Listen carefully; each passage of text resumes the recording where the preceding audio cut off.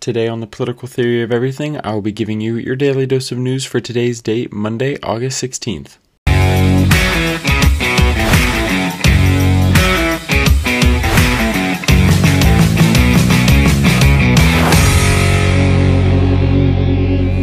I am sure you can guess what our news is going to be mainly about today. Afghanistan, because frankly that's one of the main things happening and almost the only thing happening right now. I decided that I would do 2 conservative articles and 2 left-leaning articles about the Afghan story, Afghan situation, and then also just finish off with one from The Blaze, per usual, about some other topic. But that way we have 2 and 2. It's a fair, competition between the 2. You can see how, if there's any difference in how it's portrayed, if one side blames a certain person and the other side blames another person, you'll get to see that difference here as we go through the 4 of them. But the Afghan situation, I'm sure you guys have heard already all about it. The president of Afghanistan has left Afghanistan. It's not even Afghanistan anymore. I believe it's called the Islamic Emirate of Afghanistan is what I believe it's called. And so we have that being the new name of it, and now it's taken over by the Taliban. The Taliban are in the capital, or not the capital, but like their parliamentary areas and such. And so a lot of people were saying that it looks like what happened on January 6th, and I just want to start with that right there, because it's like we're talking about Taliban with tanks and machine guns like AK-40. Like, we have heavy weaponry, RPGs, all these things, heavy weaponry inside. Like, this is not like January 6th. Nobody was bringing even a semi-automatic gun into the building, let alone fully automatic. And so this is not the same scenario. Plus, January 6th, no, they barely got anywhere. Right now, Afghanistan is completely overthrown. It's a new government in power right now. Very different situations. Plus, 1,000 people versus 75,000-ish Taliban. It's not the same thing. Less than 1,000 people, I believe. But just to get onto the stories now, starting with the Daily Wire. We have, I guess you could say, really 2 enemies almost. We'll have the Daily Wire and then CNN and then Fox News and then CBS. So kind of like these 4 enemies of each other almost in the news industry, all talking about the same story, roughly. I tried to pick different topics. But this is where we see the White House finally spoke about it today. The Pentagon, press secretary, I couldn't find the clip. I've listened to it a bunch, but it's within these, there's 3 hours worth of film I'd have to go through for this 10-second clip, and I don't have the time to do that. But he basically says, he says on Friday or Friday, he says the takeover of Kabul wouldn't be a Friday to Monday thing. It actually ended up being a Friday, and by Saturday night they were inside of Kabul. So it's just ironic that he says that. I will try to find the clip through outside sources, then through, into the actual audio and play it for you guys. But it won't be in this episode, at least. We'll see if I can pull it into others. But here we go. The Daily Wire. Title: U.S. resumes flights out of Afghanistan after airport security breach. 7 were confirmed dead, or subtitle, 7 were confirmed dead amid the chaos at the Kabul airport. So this is something that was talked about because the White House basically tweeted out and said the evacuation has been completed. But the thing is, you still had people at the Kabul airport, so it's no, it obviously hasn't been completed. They're out of the embassy, but that's it. They are yet to actually get on the plane and be in the air and out of Afghani airspace. And so, no, it hasn't been completed yet successfully. And so here we go with the article. The United States will resume flights out of Afghanistan on Monday evening after flights were suspended earlier in the in the day because of a security breach at Kabul's international airport. John Kirby, the Pentagon's chief spokesman, said Monday that the flights had been halted due to a security breach on the civilian side of the airport. Video on the ground at Hamid Karzai International Airport showed dozens of panicked Afghans running alongside a U.S. Air Force jet as it took off. Later, people could be seen in the distance falling from the airplane after it had already taken off.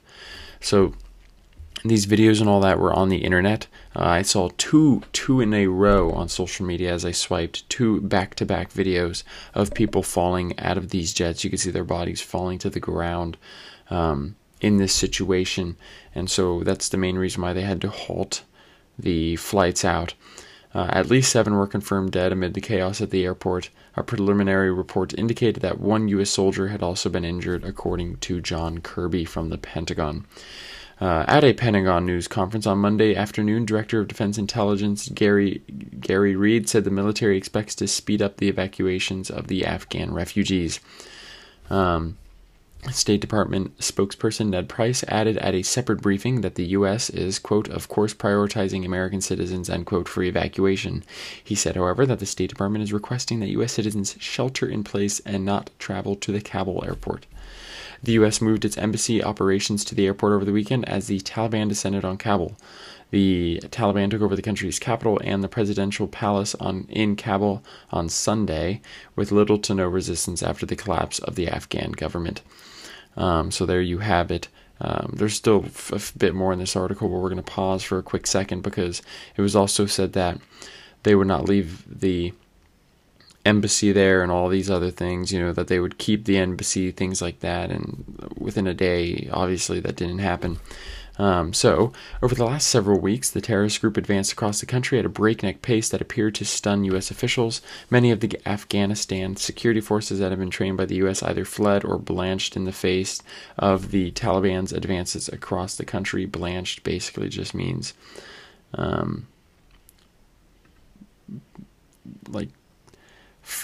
fail in the face of it. They just gave up, basically. President Joe Biden authorized a total of 7,000 troops to handle the deteriorating situation in Afghanistan as the U.S. completes its withdrawal of all U.S. troops from the country, marking the end of America's 20-year war in Afghanistan. On Monday afternoon, Biden addressed the nation on the U.S. withdrawal, which was widely criticized as botched, and defended his decision to leave. People are saying, oh my gosh, look, America lost again. But the thing is, this was Afghanistan's war. We were more so there to limit terrorist threats against us. And so we left saying, basically, the threat of terrorism against our country is gone. So we have no more reason to fight here. So in a way, you could say we won, and then we decided to leave. Because the Afghan government falls, somehow that means America loses. It makes no sense, but there you are. On Monday afternoon, Biden addressed the nation in the U.S. withdrawal and was widely criticized as botched, and defended his decision to leave. He basically says how many more generations would have had to do the exact same thing, how many more lives, how many more American lives. The question is now that the terrorists have control, how are they going to work with other countries to then hurt us? So will it end up actually truly affecting us very negatively in the long run? But Biden then continued to blame former President Donald Trump as well as the Afghan military for the chaotic departure. So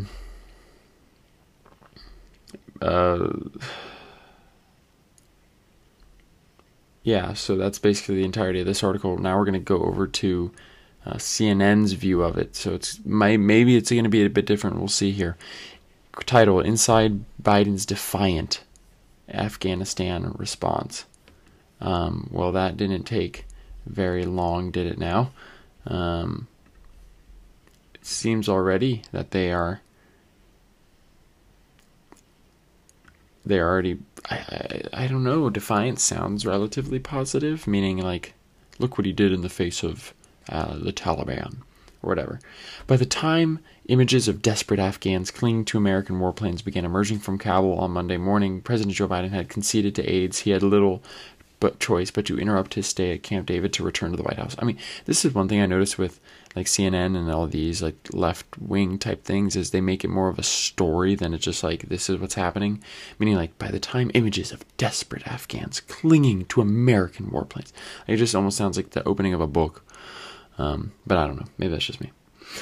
He had been facing calls even from his political allies to speak out on the fall of Afghanistan to the Taliban. His top aides had begun publicly admitting that they were caught off guard by the speed of which the Afghan military would collapse, but wanted the situation in Kabul to stabilize before Biden addressed the nation. And his own words from earlier this summer describing a Taliban takeover as unlikely, quote-unquote unlikely, Biden said that it was unlikely, were aggravating the sense of a commander-in-chief caught badly off guard. During briefings, the president quizzed his team about how they could have misjudged the time it would take for the Afghan army to collapse. According to people familiar with the matter, he also voiced dismay at the failure of Ashraf Ghani, the ousted Afghan president who fled the country on Sunday, to adhere to a plan he laid out in the Oval Office in June to prevent the Taliban from taking over major cities. What was that plan? Throughout the weekend, Biden had remained at the presidential retreat, receiving briefings on screens or over the phone while sitting alone at a conference table. Advisors huddled separately to discuss when and how he should address the nation. When he returned to the White House midday Monday, many of his aides assumed he would at least spend the night. Yet, almost as soon as Biden touched down in Washington, word went out that his stay at the executive mansion would be brief. After his 18-minute speech, Biden quickly decamped again for the mountains. As advisors worked feverishly on Monday to calibrate the president's speech, there was far less worry about the predictable criticism from Republicans than about how Biden's own words and calculations over the last several months had been so wrong.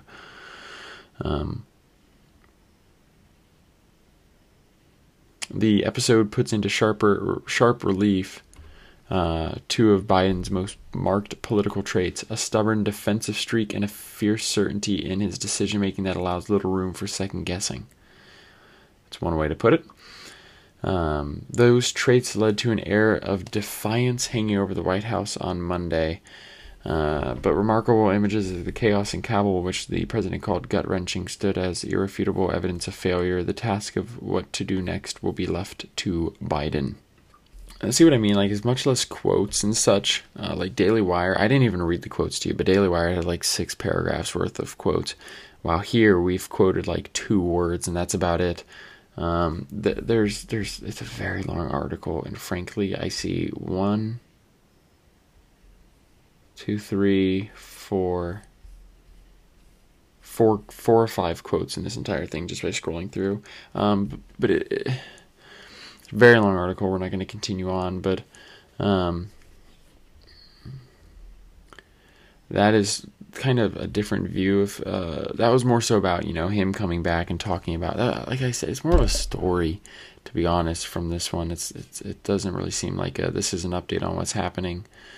It's more of a story about, I don't even know. I feel like I didn't gain any knowledge from that. But maybe there's more stuff lower in the article that we aren't getting to, but who knows. Now to Fox News. Title: Biden points fingers for Afghanistan debacle after promising he wouldn't, quote, blame others, end quote. Subtitle: Biden's Afghanistan remarks contrasted with his campaign promise to take responsibility and not blame others. So Biden appeared to go back on his campaign promise to, quote unquote, take responsibility as commander-in-chief and not, quote, blame others, quote, during his speech on the botched withdrawal from Afghanistan that has seen the Taliban swiftly retake control of the country, an outcome Biden previously claimed was, quote, highly unlikely, end quote. Biden on Monday suggested that the withdrawal debacle was the result of the peace deal he, quote-unquote, inherited from former President Donald Trump, and claimed his only options were between, quote, escalating the conflict and sending thousands of American troops back in Afghanistan, end quote. Quote, I stand squarely behind my decision. After 20 years, I learned the hard way that there was never a good time to withdraw U.S. forces, end quote, Biden said. So Biden also pointed fingers at the Afghan army for lacking, quote, the will to fight, end quote, for their future. And he said the slow-moving pace of evacuating the U.S. Afghan allies was in part because, quote, some of the Afghans did not want to leave earlier, still hopeful for their country, end quote. The comments contrast with then-candidate Biden's promise to do his, quote, job and take responsibility, end quote, for his actions. This was the tweet from June 4th of 2020 before his election, or before he was elected. So here it is. Here's the tweet. Quote, "It's hard to believe that this has to be said, but unlike this president, I'll do my job and take responsibility. I won't blame others, and I'll never forget that the job isn't about me, it's about you." End quote. When pressed for comment, White House spokesperson Andrew Bates points out how Biden also said, quote, "The buck stops with me," end quote. White House Press Secretary Jen Psaki tweeted in defense of the president's remarks, saying Biden, quote, "made clear that he would not ask Americans to fight and die in a war that the Afghan military is not willing to fight for itself," end quote. The president's East Room remarks came after he traveled back to D.C. from Camp David, where he had bunkered down amid the fallout of Afghanistan's stunning collapse. Biden took no questions after the speech, hurrying out of the East Room and traveling back to the presidential retreat. So there's that one. A lot more quotes, less story-like, but really, really good. I guess now that leaves us with CBS. Title, quote, "It was a sacrifice that was for naught," end quote. Veterans and Gold Star families react to the fall of Afghanistan. Over the last 2 decades, more than 750,000 American service members have been deployed to Afghanistan. Amid the chaos in the country, as the U.S. pulls out, many were wondering if their sacrifices were wasted. Quote, "I'm on the verge of breaking down because this is just like we gave so much, and just like that, it's wiped out," end quote, said Juan Dominguez, who was a Marine Lance Corporal when he was sent to the Taliban heartland of Helmand province in 2010. Continuing on, it was there that his battalion lost 25 men. Dominguez, who lost both his legs and an arm, said his thoughts are with the Afghans who helped the Marines and are now at the mercy of the Taliban. Quote, "We have seemingly turned our backs on them and just pray for them because our government didn't help them get safe passage out," end quote, he said. Retired Army Colonel David Brostrom lost his son Jonathan at the Battle of Wanat in 2008. Quote, "It's a disgrace to this country to depart like this. This is very disheartening," end quote. Continuing on, quote, "My son died trying to protect his fellow soldiers, but for the ultimate cause of stabilizing the country and establishing a good government, yes, it was a sacrifice that was for naught," end quote, he said when asked if it felt like his son died for nothing. Over the past 20 years, more than 2,400 U.S. service members were killed and 22,000 wounded in the war. Once again, this is a very different story. This is more so about just the impact of leaving. So, continuing on. Amid criticism of the U.S. withdrawal and its implementation, President Biden defended his decision on Monday. He acknowledged that the Taliban takeover of Afghanistan, quote, did unfold more quickly than we had anticipated, end quote, but said he would not ask more U.S. service members to risk their lives in a conflict that, quote, should have ended long ago, end quote. Continuing on, Biden's quote, he says, quote, "I know my decision will be criticized, but I would rather take all that criticism than pass this decision on to another president of the United States. How many more generations of America's daughters and sons would you have me send to fight Afghanistan's civil war when Afghan troops would not? How many more American lives are worth it?" Well, actually, that's what he said. He said, "How many more American lives is it worth?" Sorry, not worth it. End quote. So there is that article, more so about how people are feeling about it. Mainly the people either lost loved ones or were in Afghanistan themselves. But this whole situation in Afghanistan just... It's like, well, it's not our country to protect. It's like, okay, then screw Poland when Germany took over it. Like, why did we attack Germany? All we needed to attack was Japan. They're the only ones who attacked us. Who cares if Britain and France and all them fall, because if they're not willing, if they're not strong enough to fight for themselves, then, that's their issue, not ours. Like, no, the Taliban are bad people, and you're trying to protect Afghans who are good or better people from them, from terrorists. It's as if, I guess the idea of it is protect Americans before protecting Taliban, but like at the same time, it's just, it's just a difficult and unfortunate situation. But we move on to a topic different so that we remember 2 and 2, so it's equal. So we move on to something different from the blaze. Title, California pastor giving out COVID vaccine, quote-unquote, exemption letters. I'm trying to see. I can't see what it says, but there's a photo of a paper, and I think it's just basically a. I can't read it at all, but it looks like it's a religious exemption sheet. So, a pastor in Rockland, California, is handing out vaccine exemption letters in order to enable people to avoid vaccine mandates based on the freedom of religion. Destiny Christian Church pastor Greg Farrington says he's not anti-vaccine, he's just pro-freedom. Basically, like, he basically is saying that, if it's your choice to get the vaccine, go ahead, cool, that's you, just it's unfair that you're forcing people into it. It should be someone's choice, is basically why he's signing him. Quote, on Sunday, we prayed for educators, nurses, doctors, and first responders who are getting mandated to get the vaccine or lose their job. Many feel morally compromised by taking it. Let this prayer speak to you if you're in the same situation, end quote. He said on a post in social media from the church. So the government of California has ordered that all state employees be vaccinated or undergo COVID-19 testing twice a week. Farrington said that many state employees called him asking for help so that they could keep their jobs without taking the vaccine. Quote, people have a moral objection to taking a vaccine, end quote, he explained to KCRA TV. Farrington said he developed the letter so that people could ignore the state order based on their constitutional freedom of religion. Quote, there should not be a mandate in place. It should be the freedom of conscience. They can make a choice, and so yes, we're going to receive criticism, and we understand that, but we understand that America is the land of the free. We get to make choices here, end quote. Farrington said that some people told him that they traveled for 2 hours in order to get their exemption letters. He says the response has been overwhelming. Yeah, that's where he just says, he's like, we're not anti-vax, that's not the point. We just want people to be able to make a choice. And he continues on and says that some of his closest and dearest and best friends have taken the vaccine, and he has nothing against them.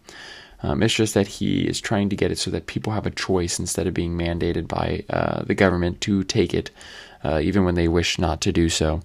And so that concludes our daily dose of news, even though it's mainly about one topic, but it's frankly the most important and biggest topic right now, as everything else has been talked about previously and is just reoccurring pretty much. This is something that really has popped up out of nowhere, and so I hope you enjoy the rest of your Monday and the rest of your week. Thank you so much for listening.